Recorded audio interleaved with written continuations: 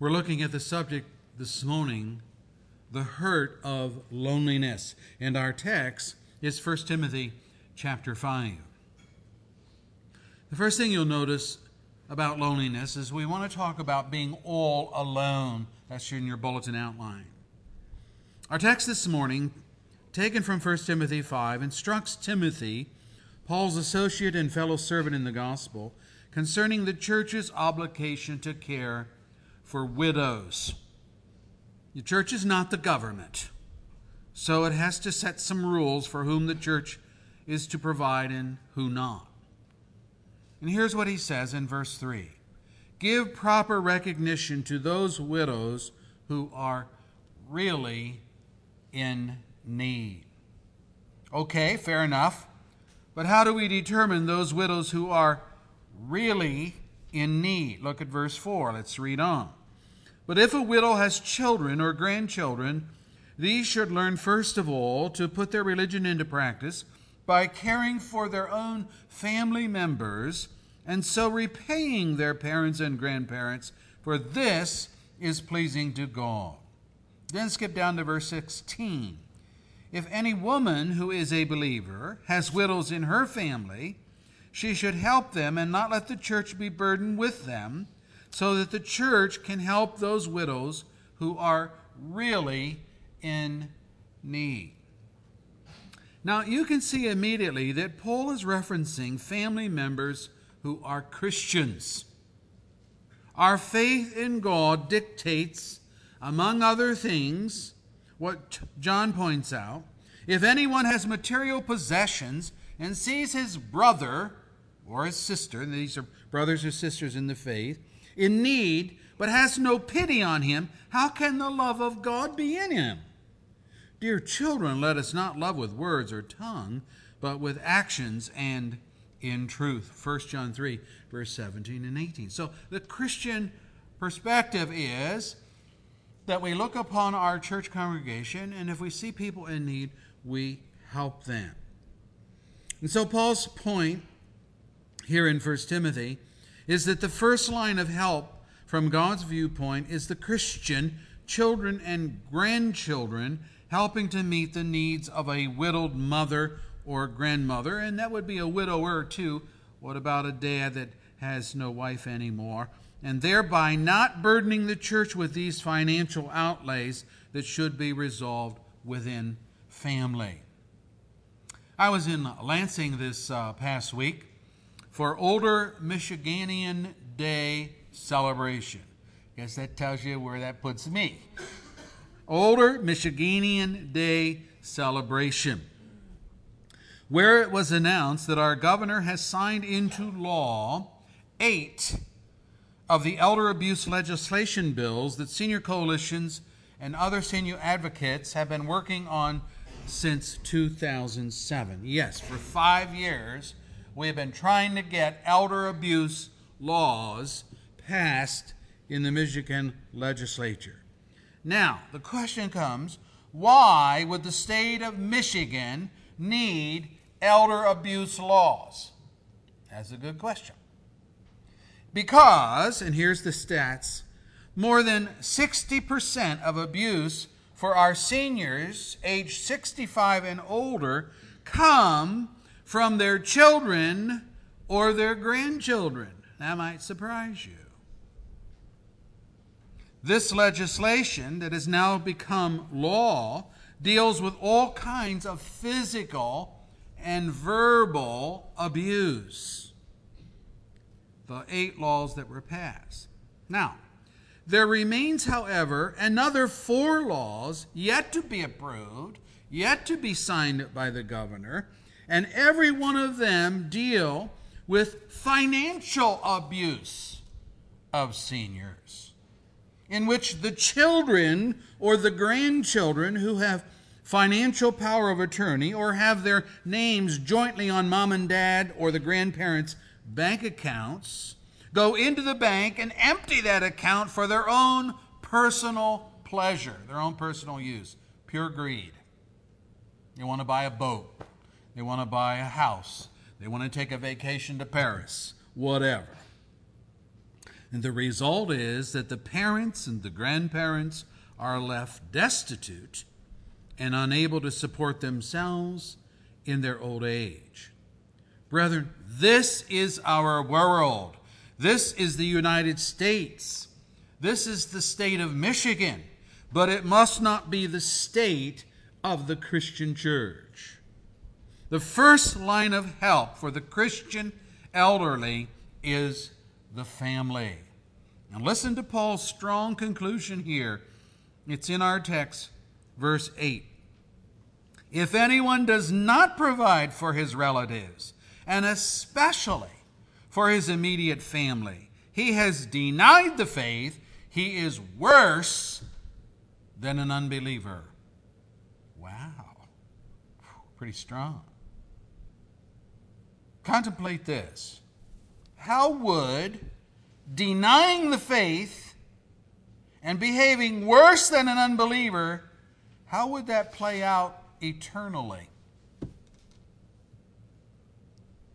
That's a rather foreboding thought when you think about it. I'll leave you to think about that. Paul's very strong. Who then should the church help? Verse 5. The widow who is really in need, and get the next phrase, left all alone, puts her hope in God and continues night and day to pray and to ask God for help. So right in the middle of this injunction is the phrase, left all alone.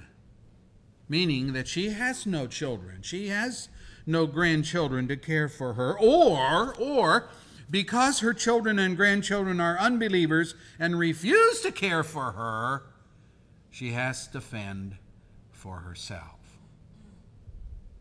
Observe, brethren, that long before the government came to the aid of destitute people, the Church of Jesus Christ, in obedience to their Lord and following in his footsteps, has been providing aid to the hungry, to the naked, to the homeless, to the indigent for centuries. Centuries. No one is more needy than a childless widow with no savings account and no pension from her deceased husband. Could have been lost in the volatility of the stock market in our day. And boy, a lot of that's going on. There was no Social Security from the government. We have an example of one such in the woman Anna, spoken about in the book of Acts. There was also a prophetess, Anna, the daughter of Phanuel of the tribe of Asher. She was very old. She had lived with her husband 7 years after her marriage, and then was a widow until she was 84. She never left the temple, but worshiped night and day, fasting and praying. Luke 2, verse 36 and 37. Now think about this. A short 7-year marriage, and then she's a widow. 7 years is hardly enough time for a husband of a meager salary to save enough earnings to support his widowed wife. Anna obviously had no children. And for these reasons, Anna lived in the temple quarters and was supported by the temple treasury. Anna was a widow left all alone, in accord with Paul's criteria for support, 1 Timothy 5. She busied herself with those spiritual exercises that Paul commends. Luke 2, verse 37, she never left the temple, but worshiped night and day, fasting and praying. Now that doesn't mean that 24 hours a day she was fasting and praying, she obviously had other responsibilities and so on, but it's giving the general tenor of her life. Being all alone is one of the breeding grounds for loneliness. It sounds so simple as to be stupid. But I can tell you that in our county, in the senior center complexes in Lapeer, there are dozens and dozens of lonely seniors whose loneliness is directly related to their isolation. And they don't have a clue. They don't have a clue. One of the good things that federal dollars do for Michigan and other states, in my opinion, is what is called Meals on Wheels. You have to qualify. One of the qualifications is that you yourself are unable to grocery shop and prepare your own meals, or you have no spouse or other family member that can do those kind of things for you. And so meals are therefore prepared, and they're delivered to your dwelling at minimal or no cost, depending on your ability to pay. And these meals are delivered in two ways. If you live alone in your own house or in your own apartment, the meal is brought to your door. This is twice a day. Goes on in Lapeer County, other counties, every day. 5 days a week at least. But if you live in an apartment complex, like a senior complex, we have 2 of them that I know about in Lapeer, the meal is delivered to a large dining hall in that complex or to your apartment door. If you choose the dining hall, there will be dozens of other seniors sitting around tables, chatting together, eating their meals together. We call them congregate meals, talking about life, interacting, and so forth, having social interaction. If you choose your apartment, you will be eating alone with nothing more than the TV to keep you company. Guess what the majority of seniors choose?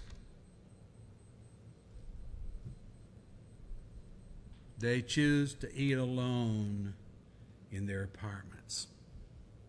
It's a great frustration to us that are working in Senior Coalition and things of those nature. And then they wonder why they are so lonely. Lonely. There's reasons for this. They're scared. I understand that. They're wary of strangers. And in our culture, we have made privacy a cult.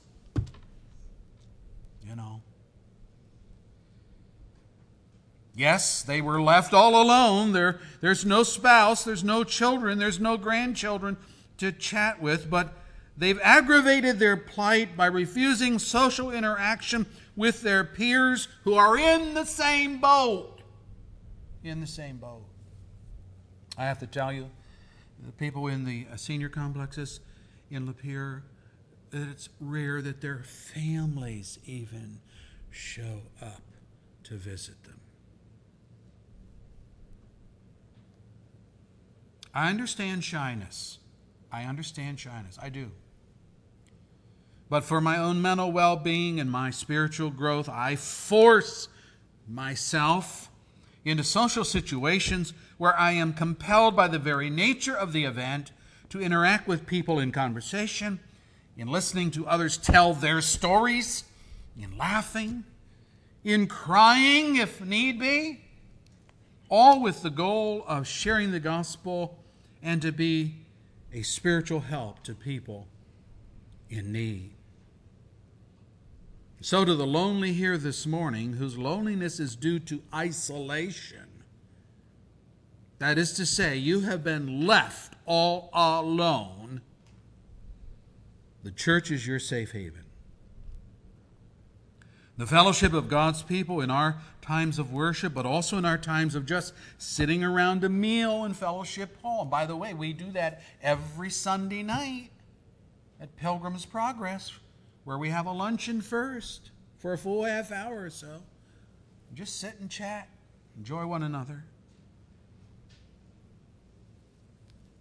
These are occasions for you to enter into and be part of a family that is just as real and just as comforting as anything you may have ever experienced among your blood relatives. And I have had people say to me, Pastor, the church is more a home to me than my own family. Now, that might be hard for some of you to believe, but that's been said to me a number of times. And it's usually because the family has no time for God, no time for spiritual things, and they're uncomfortable being around a Christian. So the Christian figures out, I'm making people uncomfortable. All the people of the world want to do is sit around and drink beer and tell off-colored jokes and curse and whine and complain about life and politics, none of which is healthy for godly growth. And so there's a loneliness there, and there's no family connect there anymore. Peter talks about this. He says, they wonder, the pagan wonders why you don't, why don't you get out there and party with them anymore on the weekend? Because we have a new ambition in life. It's to please our God and become like His Son, the Lord Jesus, our Savior. Do you know that the early church pattern is still viable today? Here's what it was. They devoted themselves to the apostles' teaching. Okay, that's what you're doing now. Apostolic teaching. We're teaching from the writings of the apostles. They devoted themselves to apostolic teaching and to fellowship, to the breaking of bread and to prayer. Acts 2, verse 42. And by the way, Paul warned, do not be yoked together with unbelievers, for what do righteousness and wickedness have in common? Good question. Or what fellowship can light have with darkness? He goes on, what does a believer have in common with an unbeliever? What agreement is there between the temple of God on the one hand and idols on the other hand? For we are the temple of the living God. Therefore come out from among them and be separate, says the Lord. Touch no unclean thing, and I will receive you. 2 Corinthians 6, 14 through 17. So there is a sense in which we are separated ideologically and philosophically and religiously because we're not into the idolatry of the world anymore. The Apostle John puts it this way.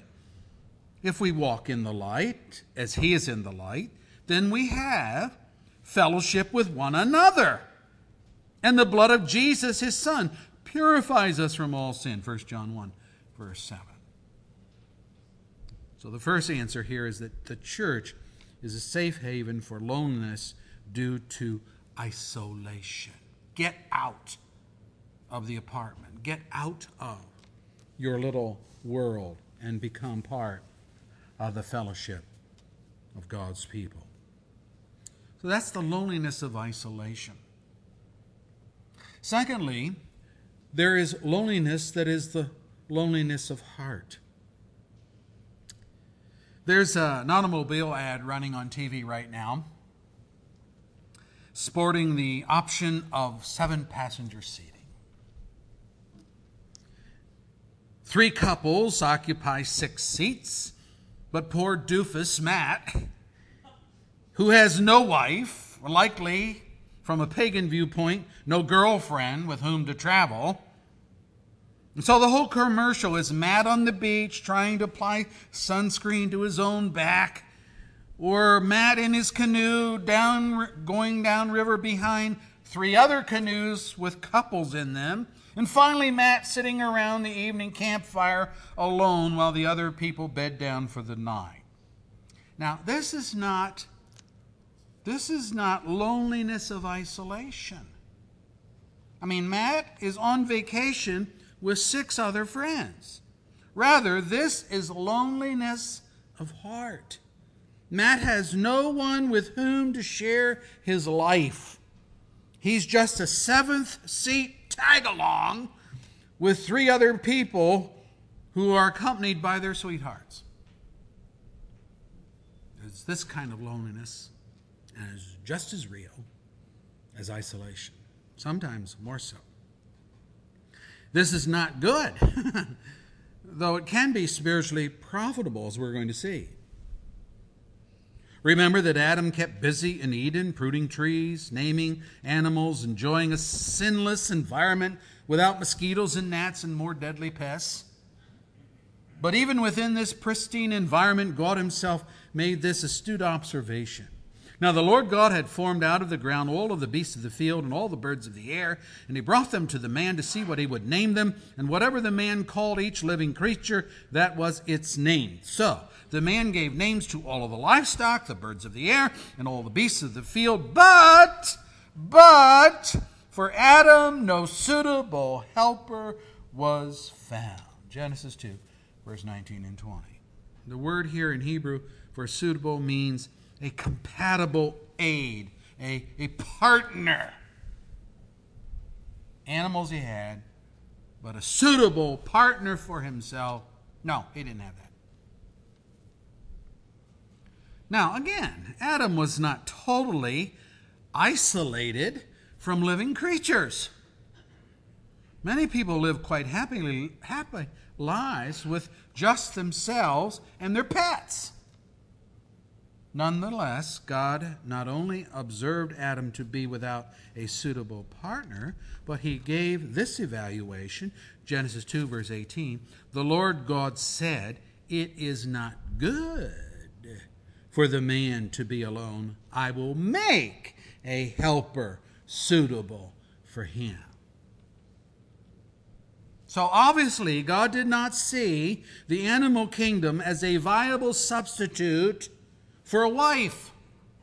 Aren't you wives glad? Animals and all, God concluded Adam was alone. Alone. What is this? This is loneliness of heart. Loneliness of heart. And it explains Adam's joy when God formed Eve from his rib and brought her to Adam. The man said, "This is now bone of my bones and flesh of my flesh. She shall be called woman, for she was taken out of man." And that's what the word woman means. Genesis 2, verse 23. What is he saying? He's saying, I can get into this. You know, he finally had someone compatible to him. And he is already relating to Eve as distinct from the animal creation.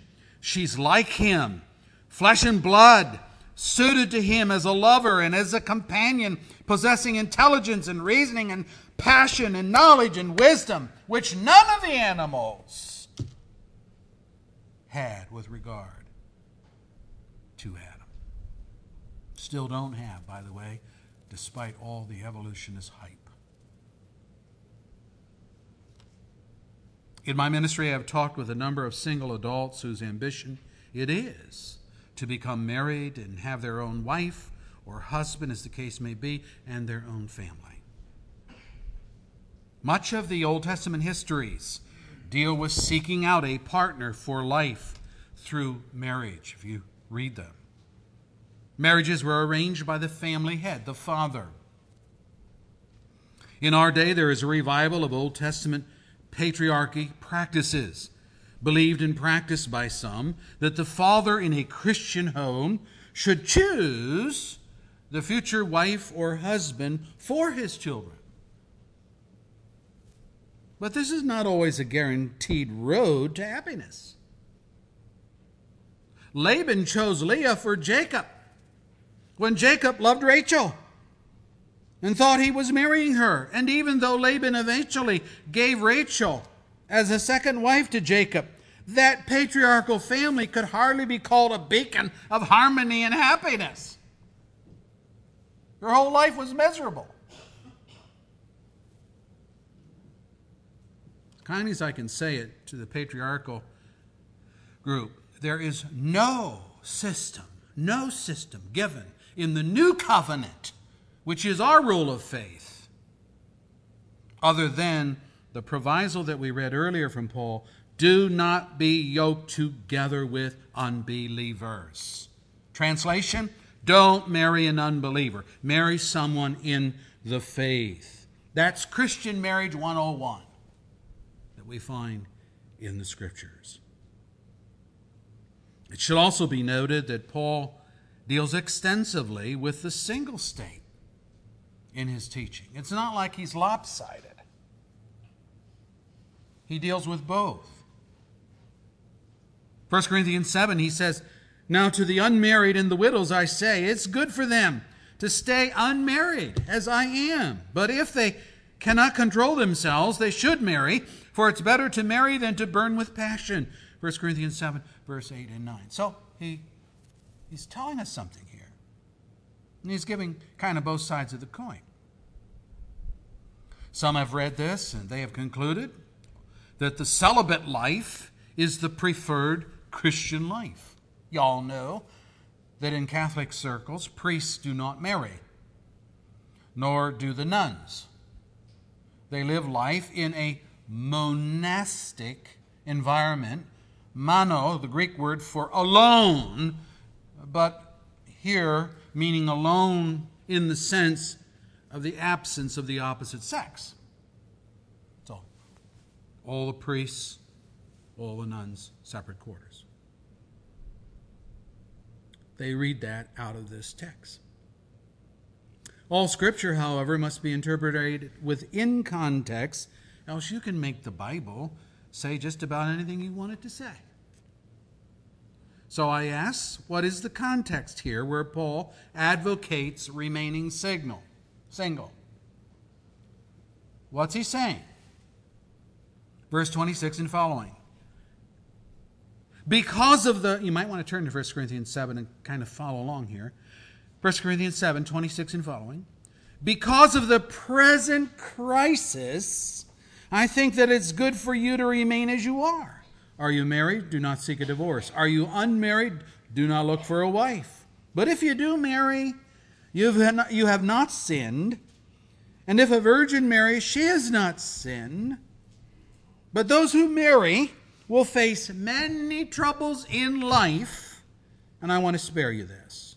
What I mean, brothers, is that the time is short. From now on, those who have wives should live as if they had done, and those who mourn as if they did not, those who are happy as if they were not, those who buy something as though it were not theirs to keep, and those who use the things of the world as if not engrossed in them. For this world in its present form is passing away. Wow. What a laundry list of foreboding references to living in the Roman world of Paul's day. He says, present crisis.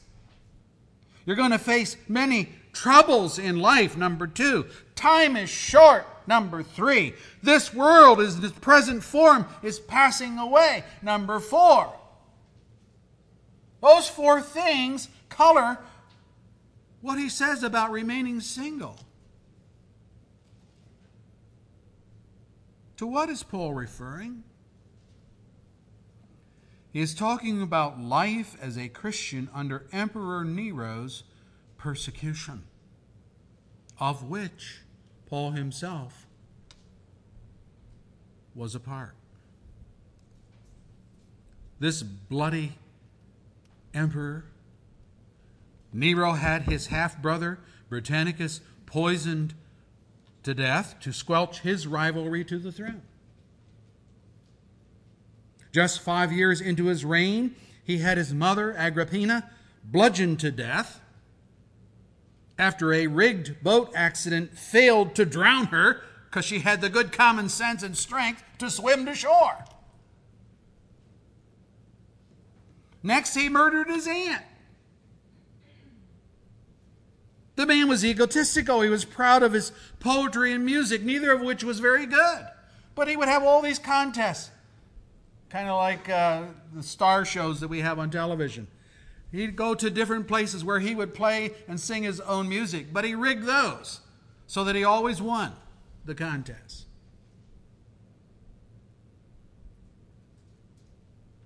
He was into mystical religions.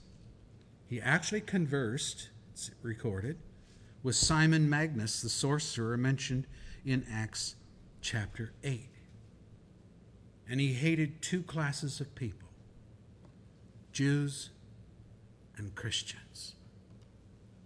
Why? Because they were monotheistic in their viewpoint, worshiping only the God of the Old Testament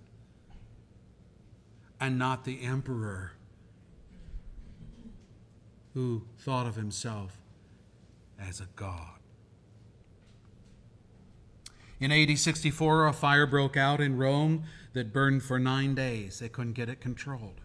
It destroyed Nero's palace. It destroyed all the tenement homes of the poor that were in the suburbs around the palace.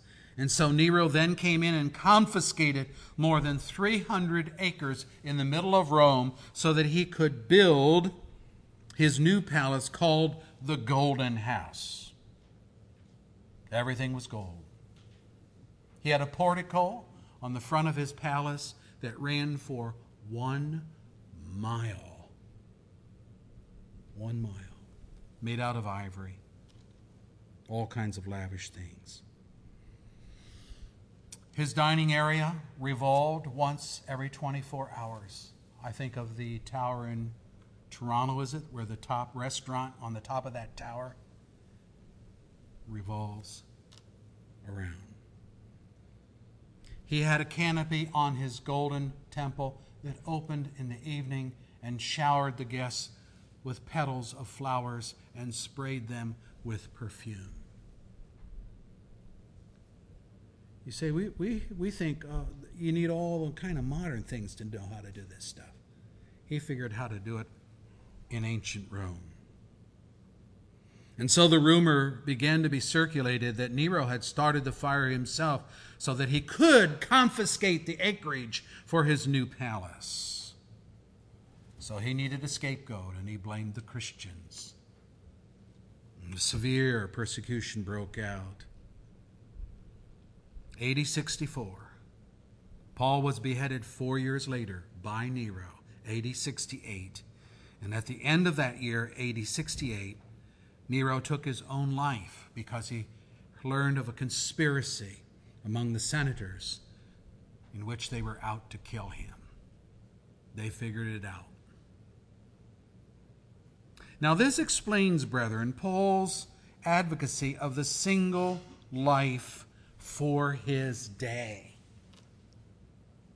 Nero's seeds of persecution were already sprouting. Look at 1 Corinthians 7, verse 32 and following.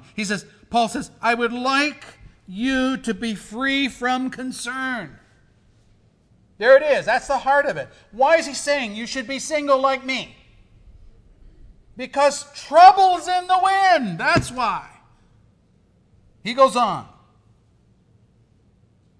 An unmarried man is concerned about the Lord's affairs and how he can please the Lord. But a married man is concerned about the affairs of this world and how he can please his wife.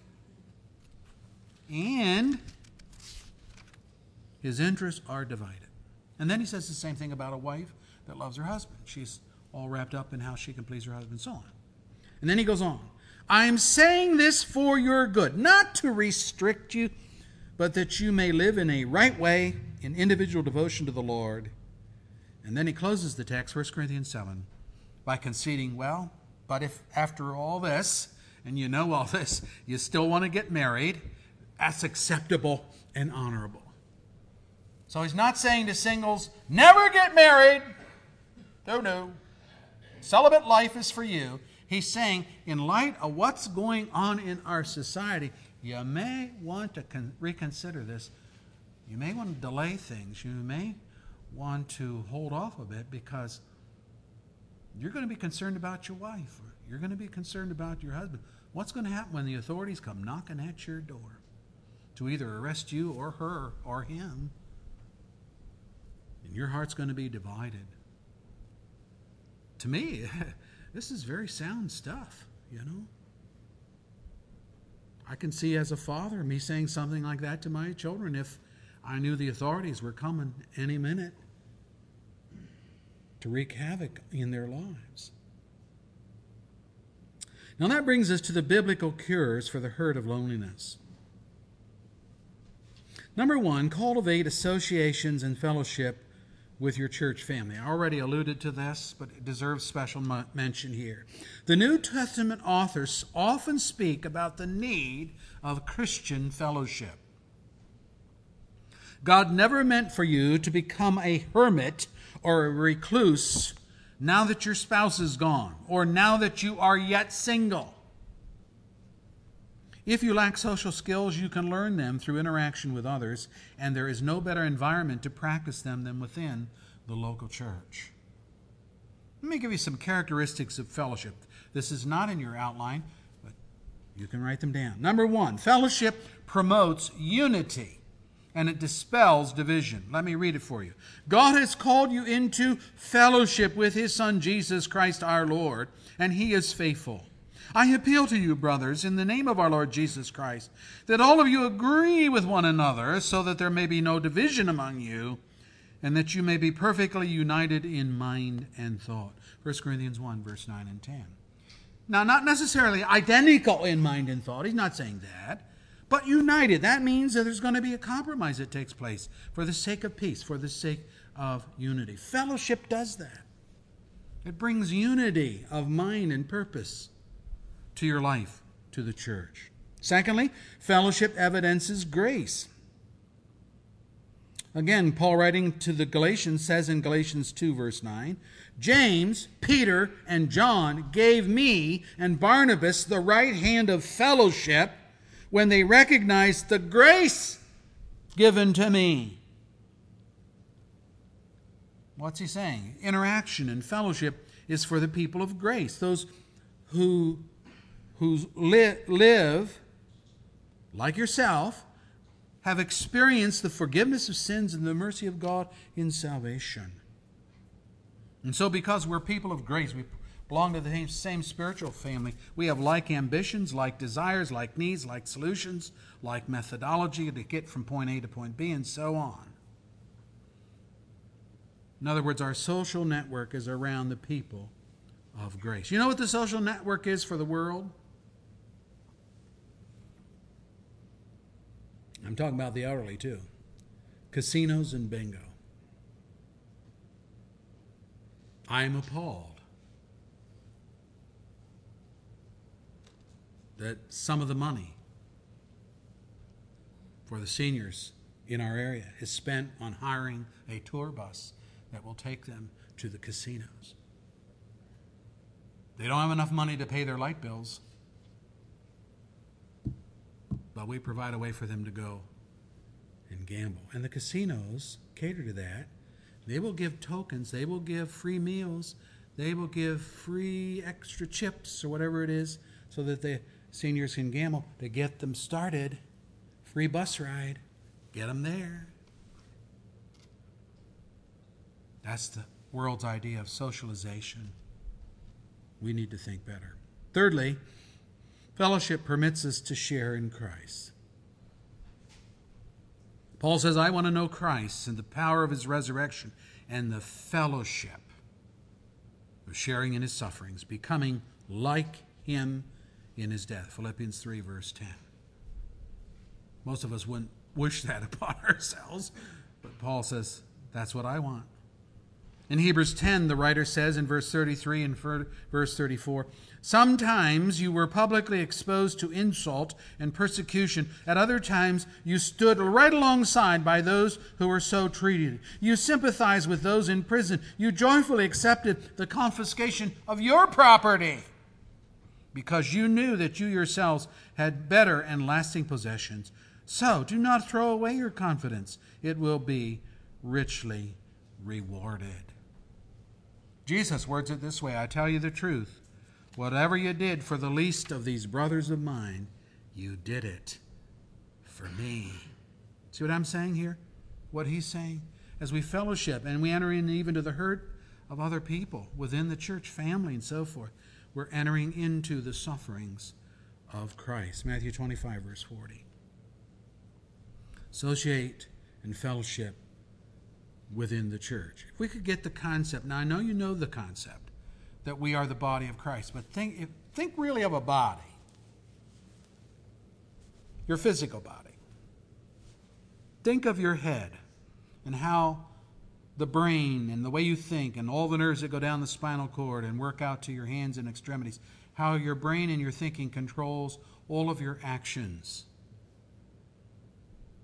And then think of Christ as the head of His church. And you all sitting together who are believers are members of His body.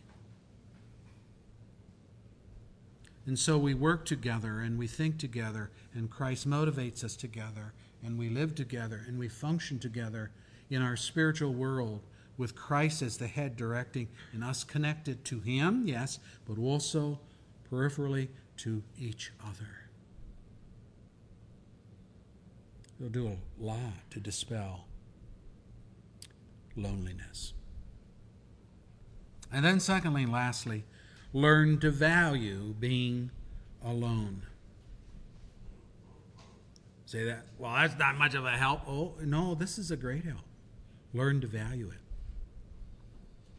Sometimes I stick my foot in my own mouth when I say to my wife, hey, you're home today. I'm home today. What do you say we get in a car and just take a ride around the thumb, and we'll stop in all the little towns there, all the little seaport cities and so forth.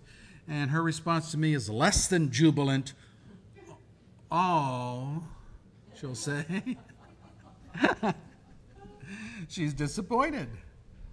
Not because she doesn't love me and not because she hates my company, but because she has planned a day for herself. A time to be alone without me.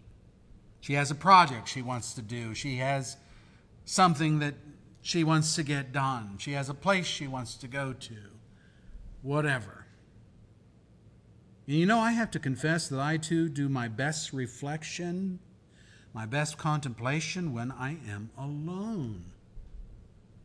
We need the interaction of Christian fellowship, yes, but we also need time to be alone with our own thoughts. And this was practiced by our Lord Jesus. Let me read some for you. After he had dismissed them, he went up onto the mountainside by himself to pray. And when evening came, he was there alone. Matthew 14, verse 23. After the feeding of the 5,000, which you all know about, Jesus dismissed the crowd and instructed his disciples to launch out in their boat for Bethsaida. And we read, after leaving them, he went up on a mountain to pray. And when evening came, the boat was in the middle of the lake, and he was alone on land. Mark 6, verse 46 and 47. And that's the occasion where he joins himself to the boat by walking on the water in the late evening. Or again, we read, the whole town gathered at the door of where Jesus was staying. And Jesus healed many who had various diseases. He also drove out many demons. But he would not let the demons speak because they knew who he was. And very early in the morning, while it was still dark, Jesus got up, left the house, and went off to a solitary place where he prayed. Mark 1, 33 through 35. It was our Lord's practice just to cut himself loose from his disciples, good men as they were, and from the world, and go get alone. Alone with his thoughts, alone with God. There's a lot to be said for being alone at times. Now, the world has its view of this, but it's kind of like this. Don't invade my space. That's the world's view of being alone. But our solitude is not to pamper ourselves. It is not to protect our privacy. But it's to recharge our spiritual batteries for service to others. And as a pastor, I've had to learn that I cannot be always giving out if I have no time to take in. Same for you. Pressures and demands of life will rob you of time for you. Even good things like family and friends and work, which I hope you love, I hope you enjoy your work, can become abusive if these things keep you from a personal relationship with God. Some here may not even know what I mean when I say a personal relationship with God. You do not know because you're far away from God. That's the problem. Your sin separates you from God, though he's not far from any of you. The separation is spiritual, not spatial. But you know something? There is an alone day that is coming, which will be terror, not joy. It'll be trauma, not jubilation. Hell is not a public park with a reunion scheduled for you and all your wicked friends. There are no beer parties, no drug parties, no sex parties, and no dance parties in hell. None. Let me read it to you from Amos, the prophet, who in the Old Testament is talking about the day of the coming of God's Son. He says, "Woe to you who long for the day of the Lord." Question, why do you long for the day of the Lord? Amos is asking this. Oh, let it come, let it come. Why do you long for the day of the Lord? He goes on. That day will be darkness, not light. It will be as though a man fled from a lion only to meet a bear. As though he entered his house and he rested his hand on the wall only to be bitten by a snake. Will not the day of the Lord be darkness, not light, pitch dark, without a ray of brightness? Amos 5:18 through 20. Well, that's pretty perceptive. Do you know that nothing can be seen in pitch darkness? Nothing. You need a little ray of light to be able to see. But if it's pitch darkness, there's no light, you can't see. The eye doesn't work unless it has light. You can't see your own hand held in front of your eyes, and you cannot see your wicked friends in the space next to you. There's no strobe lights, no party atmosphere. Woo-hoo. None of that in hell. Oh, and what will you hear in hell? You can't see them. What will you hear? Jesus answers, there will be weeping there and gnashing of teeth. When you see, that is when you realize Abraham, Isaac, and Jacob and all the prophets in the kingdom of God, but you yourself thrown out. Luke 13, verse 28. Let me ask the question, why would anyone joke about going to hell? Not a place I want to go.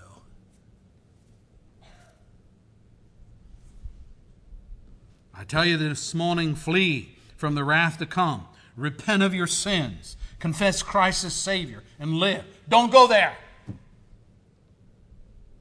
Escape from the wrath to come, we're told in the Scriptures. Flee wickedness, flee sin, come to Christ. That's why He's come. If you're just living for this world and the things of this world, there is a loneliness coming that will last for eternity. No friend, no sight of a friend, no hearing anything pleasant. There's just ongoing torture day and night. You say, well, my God wouldn't do. Your God does not exist. The God of the Bible is the God that exists. And Satan will come and say, oh, it's not so bad. Don't listen to Pastor Luke. It's not that bad. No, and I have to admit, it's not that bad. It's worse. I cannot even paint it for you. Words escape to paint it so that you understand God's wrath. He's a God of love on the one side. He's a God of wrath for those that disobey Him on the other side. Why? Because He's provided a way to you to be forgiven and cleansed and to be reconciled to Him, to come to Him in a loving way. But if you will have nothing to do with Christ, He will have nothing to do with you. Let's pray. Father, help us in our loneliness to, first of all, be reconciled to God. There's where, boy, we're strangers right there. That's That's number one. The animosity right there, the hatred, the bitterness, the great gulf, the great distance. Bring us to yourself today, Lord Jesus. Oh, I know we love our sin. We love sinning. We love our sinful world and all of the sinful pleasures that it affords to us. We love those things right now a whole lot because that's what we are. We're sinners by birth and by practice, and that nature is catered to by the world and everything in the world. But you say in the Scriptures that the world is your enemy. You say in the Scriptures that anyone that makes himself a friend of the world becomes an enemy of God. But here we are. We're worldlings. We are friends of the world. We need your intervention. We need you to pull us away. We need you to come by your Holy Spirit and draw us out of the world and change our mind, change our thinking, change our actions. We won't do it for ourselves. We don't have faith in you. We don't believe in you. Lord, we ask that you will come and grant us all of these things which are so depleted in our lives, and bring us to the Creator, to our Lord and Savior, Jesus Christ. Deliver us from the loneliness. We're Christians. Help us to really enter into the fellowship of God's saints. Help us also to understand that there's a place for isolation. There's a place for being alone, that we may contemplate God, think our own thoughts, think about life, think about what's real and what's not, what's valuable and what's not. All of that's good if it leads us to you. I pray that it will. Bless each one here today. Bless our video audience today, throughout the country and throughout different parts of the world. May they hear the gospel today in Christ, whose name we pray. Amen.